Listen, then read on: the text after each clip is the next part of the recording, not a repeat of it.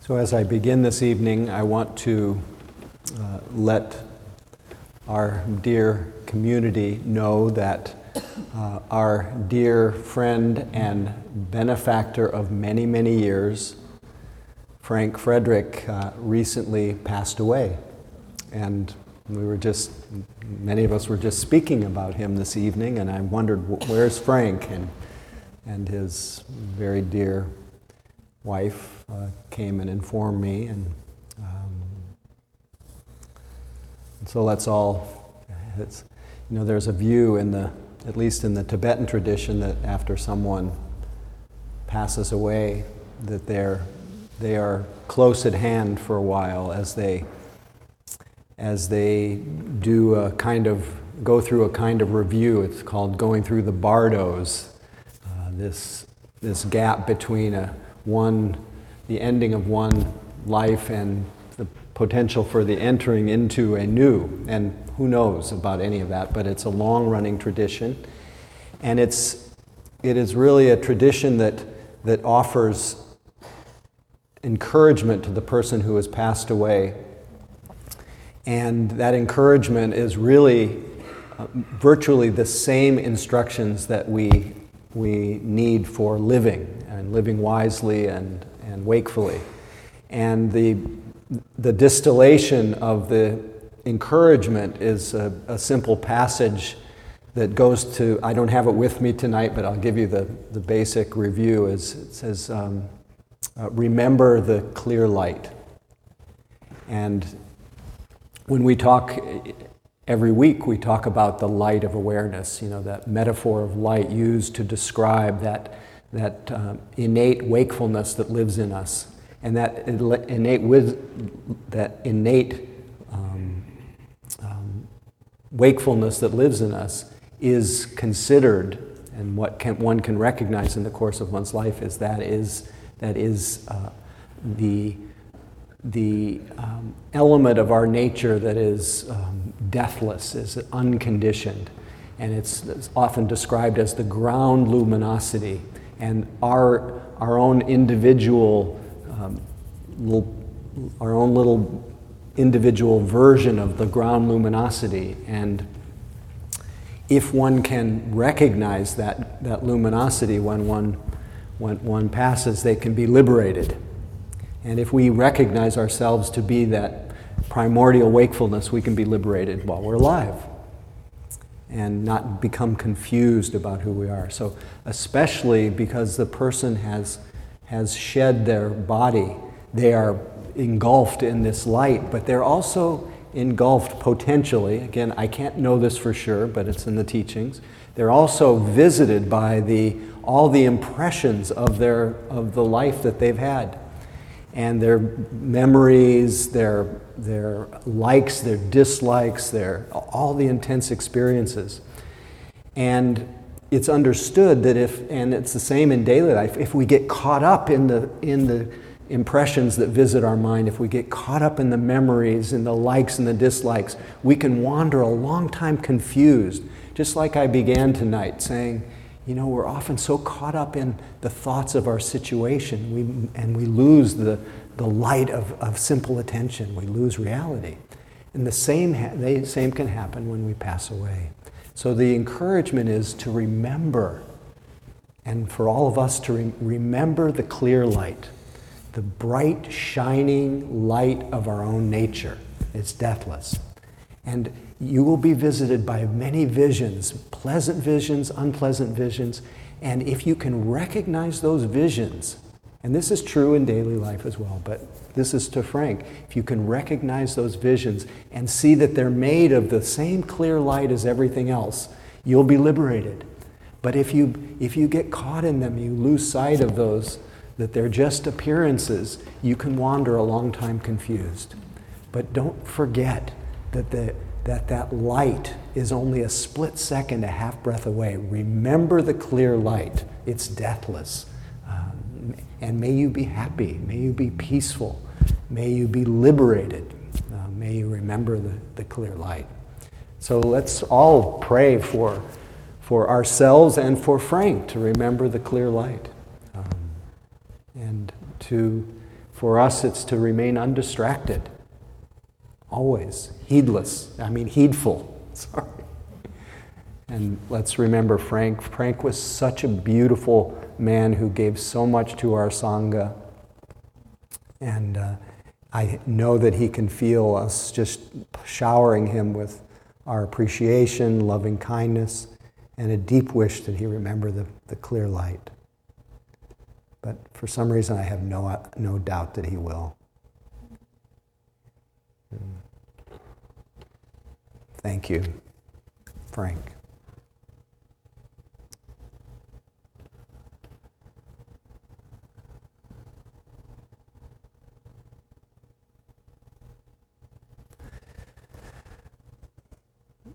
So I think we'll just, if it's okay with you, just stay on the subject of what's normal, getting back to Heidi Jane. And in the Theravada tradition of Buddhism, it's common in Southeast Asia, Sri Lanka, there is a reflection that one is encouraged to do every day. And it's essentially says, I am of the nature to age. I cannot avoid aging. I'm of the nature to become ill. I can't avoid illness. I'm of the nature to die. I can't avoid death. So that's the heart of it, is I'll get sick, I'll get old, and I'll die. And then in the Thai tradition, it says it's normal to get sick. It's normal to age. It's normal to die. And just to add the other two parts of the daily reflection, I'm sure to become separated from all that I hold near and dear. And then the last one that really speaks about how to develop a feeling of greater safety in this life, that it has these essential dangers, is that I am that my actions are, whatever I do with my body, speech, and mind, my actions are my relations. I'm the inheritor of my actions. My happiness, or essentially my happiness or my unhappiness, will depend on my actions, not on just my wish to be happy.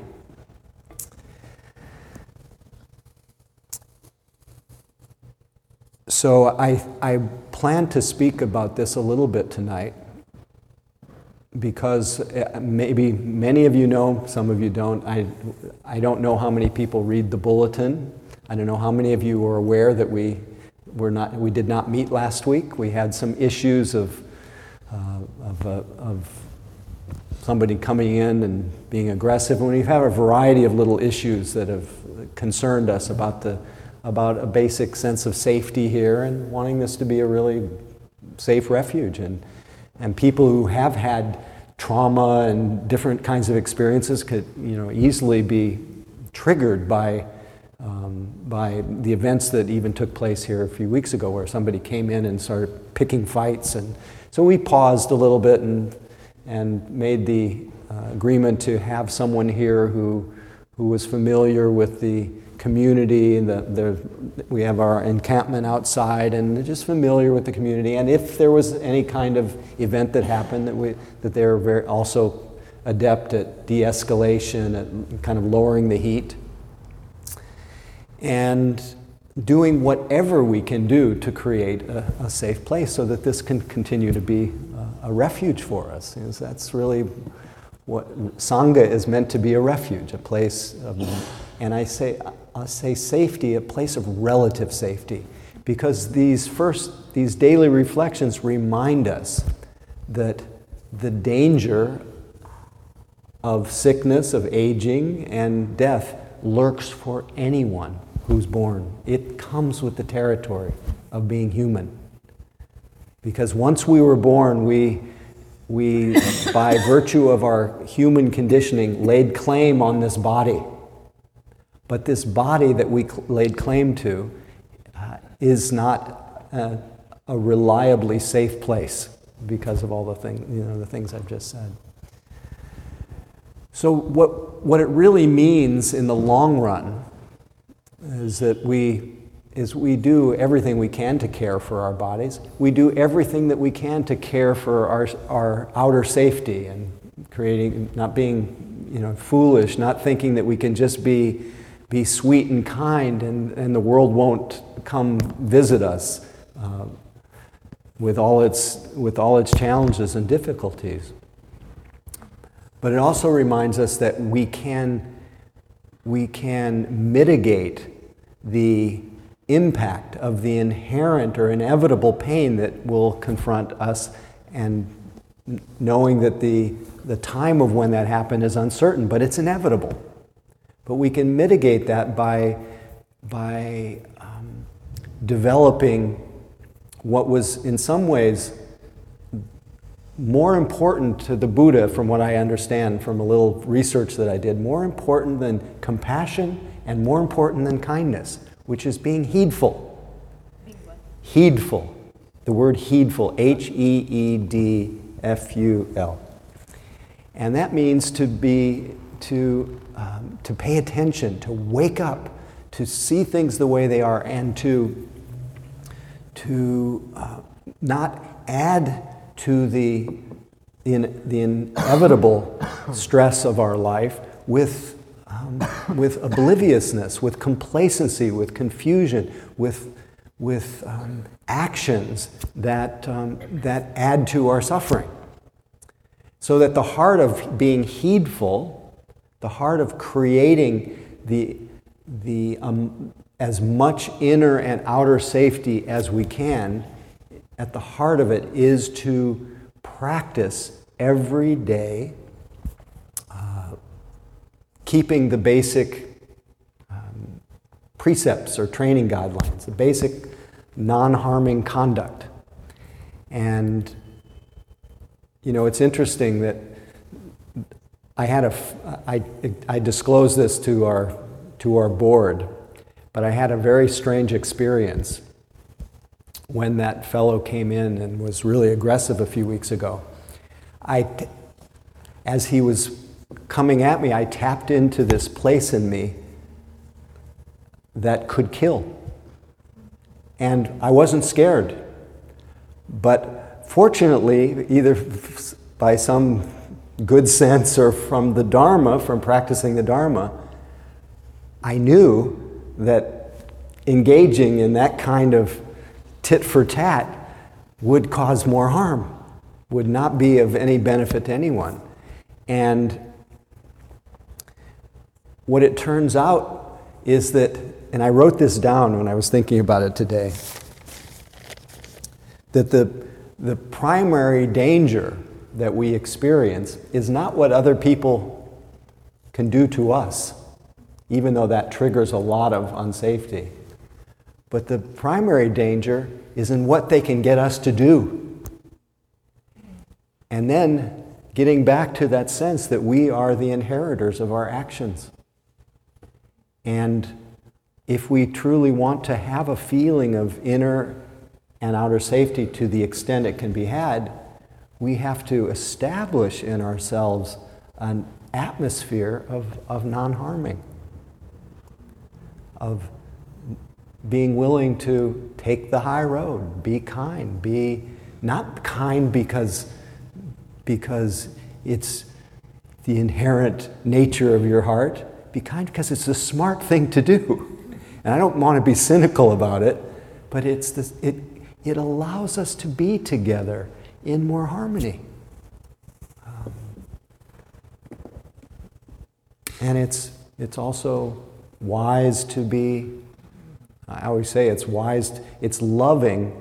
The most loving thing we can do is be wise and heedful and understand that the normalcy of loss and separation so that we don't compound our suffering. So the most loving thing we can do for ourselves is to develop wisdom. And the wisest thing we can do is be loving and not let ourselves be triggered into just compounding the reactivity that already was so intense in the person coming in. And I could really feel that impulse to just meet it with that I don't even know how to talk about it. I get a little strange about it.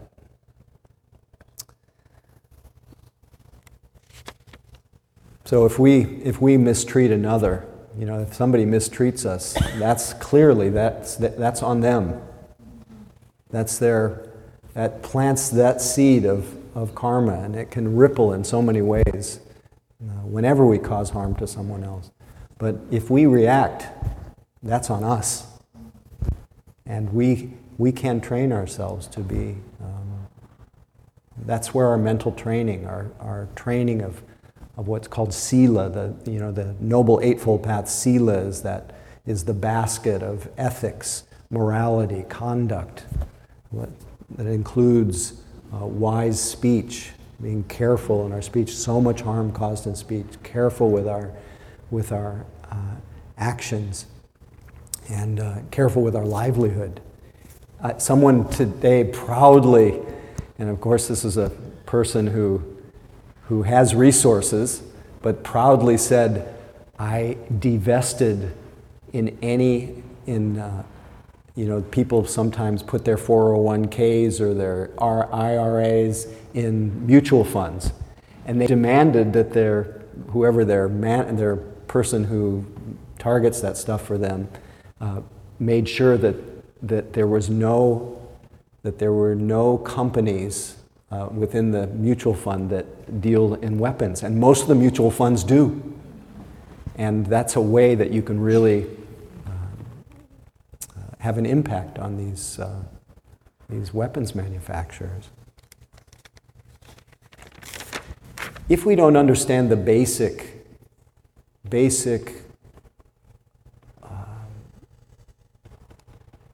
lack of ultimate safety, we can become really extreme in our demands for safety, excessive. And that's where you get this proliferation of guns, and then gun violence, and then people being heedless, and just compounding so much stress. So we give a huge gift to this world that we're not disconnected from, that we're all connected to, a huge gift by training ourselves in de-escalation of our own mental tendencies to cause harm. So basic training precepts: not to kill, not to harm any living being, not to steal. So any kind of practice that you do has to exclude killing, stealing, and what else? Lying, telling the truth, killing, stealing, lying. And then, of course, it has to exclude what's often called the number one cause of heedlessness is the excessive use of intoxicants, is the excessive use of drugs, alcohol. And even though I do this slightly tongue-in-cheek, the excessive use of smartphones, it's an intoxicant that causes us confusion, cuts us off from the flow of life.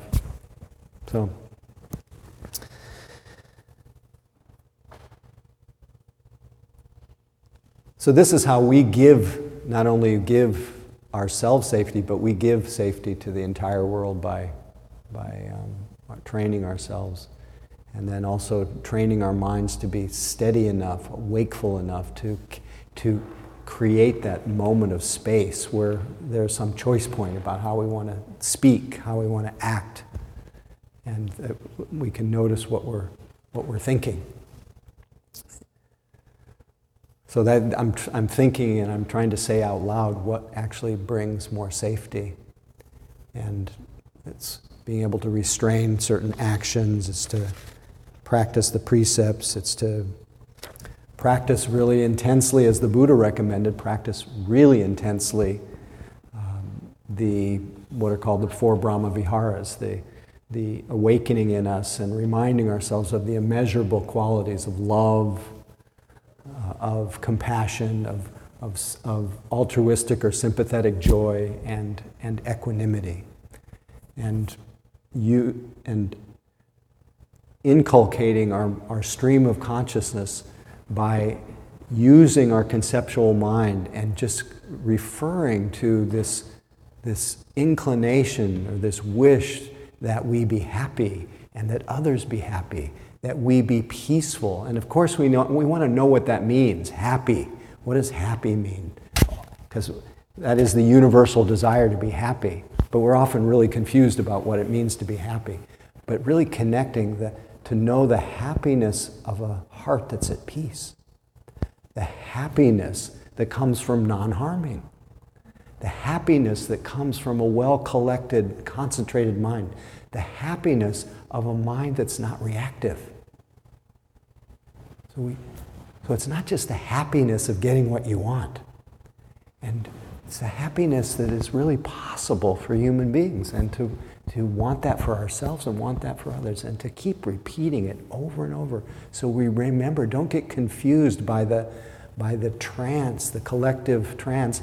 I've been supporting this young man who lives up, far into the East Bay, who just had an emotional breakdown recently, having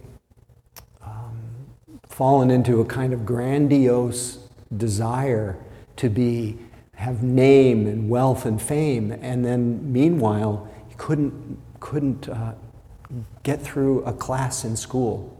So much anxiety and interference, and you could see that he was tormented by not being able to fulfill this dream, this systemic cultural expectation and view that the way to happiness is to have name and fame and fortune. And how easy it is to fall into the confusion and not seeing that there's not one person who made that their aim, who found true happiness.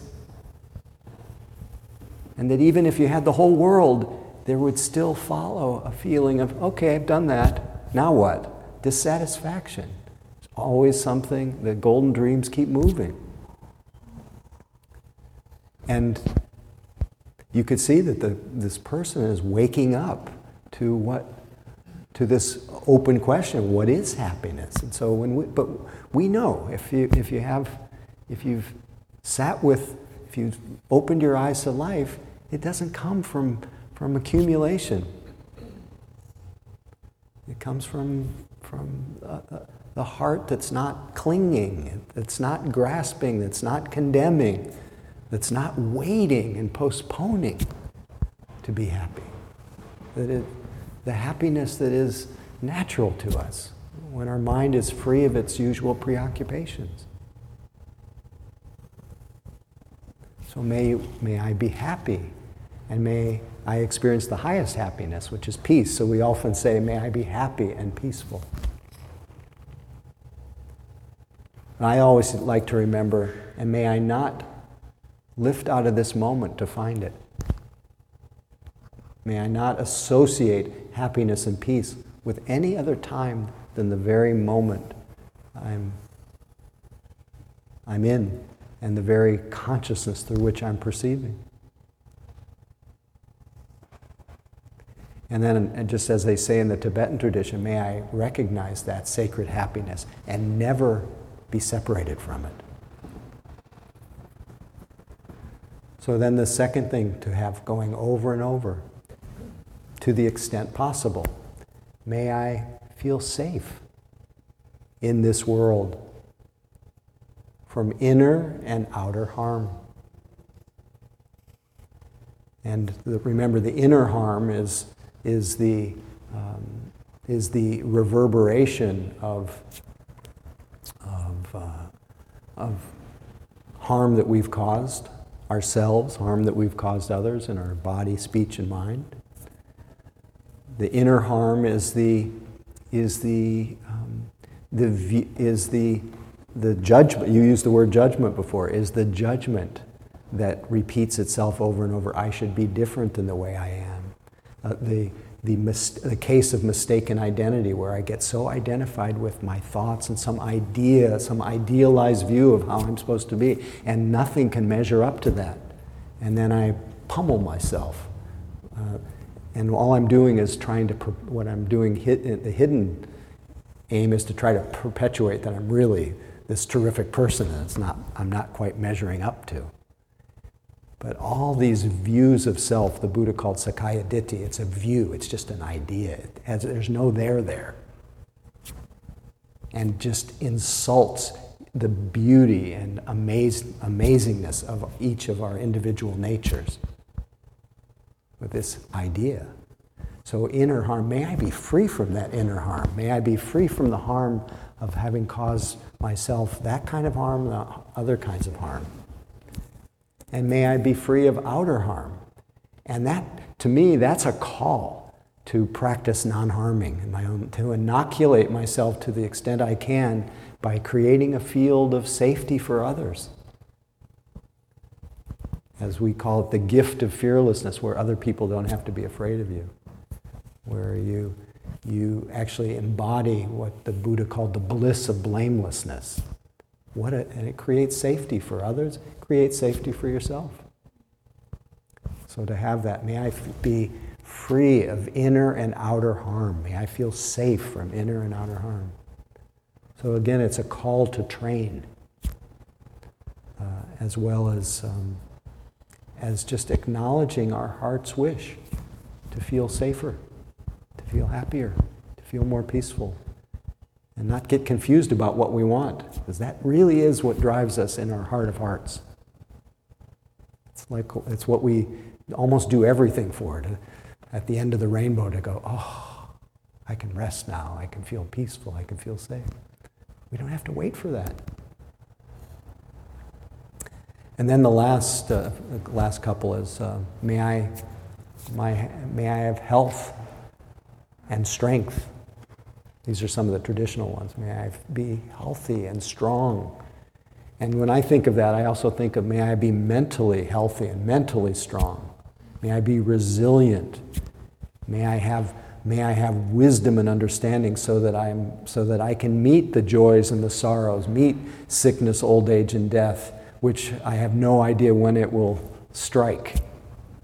May I meet it with grace, with balance, with understanding, without adding suffering to pain, knowing that the pain is inevitable.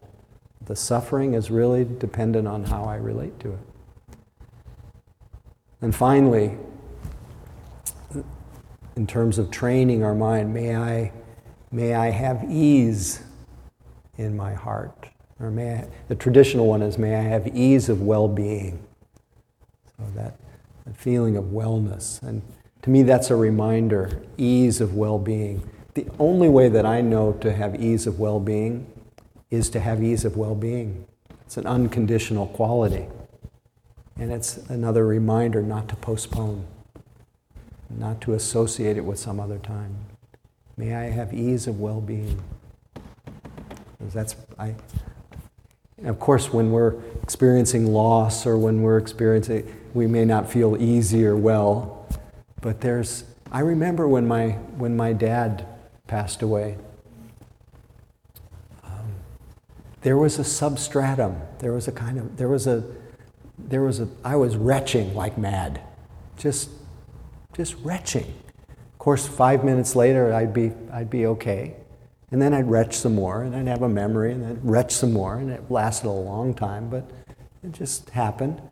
But I also noticed that there was a substratum, a kind of undercurrent of, yeah, this is how it is. And there was a well-being that didn't seem to get interrupted. And of course, to know whether this is so, we have to get to know ourselves independent of circumstances. We have to get to know that sense of just that, I want to say, just bare sense of being. Just, just stripped away of everything. What am I? And, all I can really say is, awake, aware, conscious. And I want to remember that, get used to it. And that gives me a little ground of well-being. Now, other people might interpret this different, but that's what came up for me tonight. So may we all be as safe as possible here, but we'll do the best we can. But as I think I was going to read this at the beginning just because I thought we needed a little levity, but I'll save it for the end. It would have been funnier at the beginning. Now it's a little more serious. This is from Helen Keller. Avoiding danger is no safer in the long run than outright exposure. The fearful are caught as often as the bold. So while I'm at it, I'll read a few more Helen Keller. Death is no more than passing from one room into another. But there's a difference for me, you know, because in that other room I shall be able to see.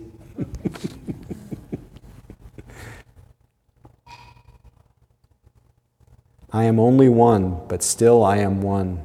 I cannot do everything, but still I can do something. And because I cannot do everything, I will not refuse to do something that I can do. And then last but not least, the best and most beautiful things in the world cannot be seen or even touched. They must be felt with the heart. So let's just sit in our hearts and be felt. And may we all remember that heart or light of awareness. May Frank remember the pure light. May we all be happy and peaceful, safe and protected, healthy and strong, and have ease of well-being. May we all be liberated from confusion and harmful conduct.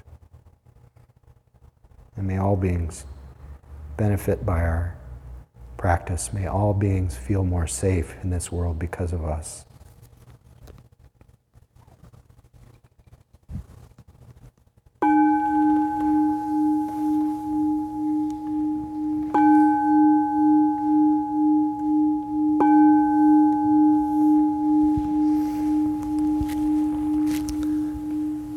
Thank you. Thanks for experimenting with the new configuration. I kind of like it. Feel very close to you. In some moments a little too close. But anyway, love being with you all. And I will be gone the next 2 weeks, but next week our very wonderful teacher David Lewis will be here, who's with us tonight. And the following week, Tara Moulet will be leading the group. So the next 2 weeks, please come and support each other and support them and keep the fire burning. And then I'll be back in 3 weeks. So the next 2 weeks we'll have substitutes, and this will all be reminded on the bulletin. So please read the bulletin. It tells you everything that's going on. And thanks for coming tonight, and thanks for your generosity. Much appreciated. Oh yeah, and Catherine has one more little thing. Wednesday mornings we have a group that comes in to use the space. If you could all help stack your chairs, we really appreciate it. We do it in stacks of 4 and 2 rows deep, and then we keep the pew benches free so they can be used. Thank you so much. And please do not exit through the garden. Thank you.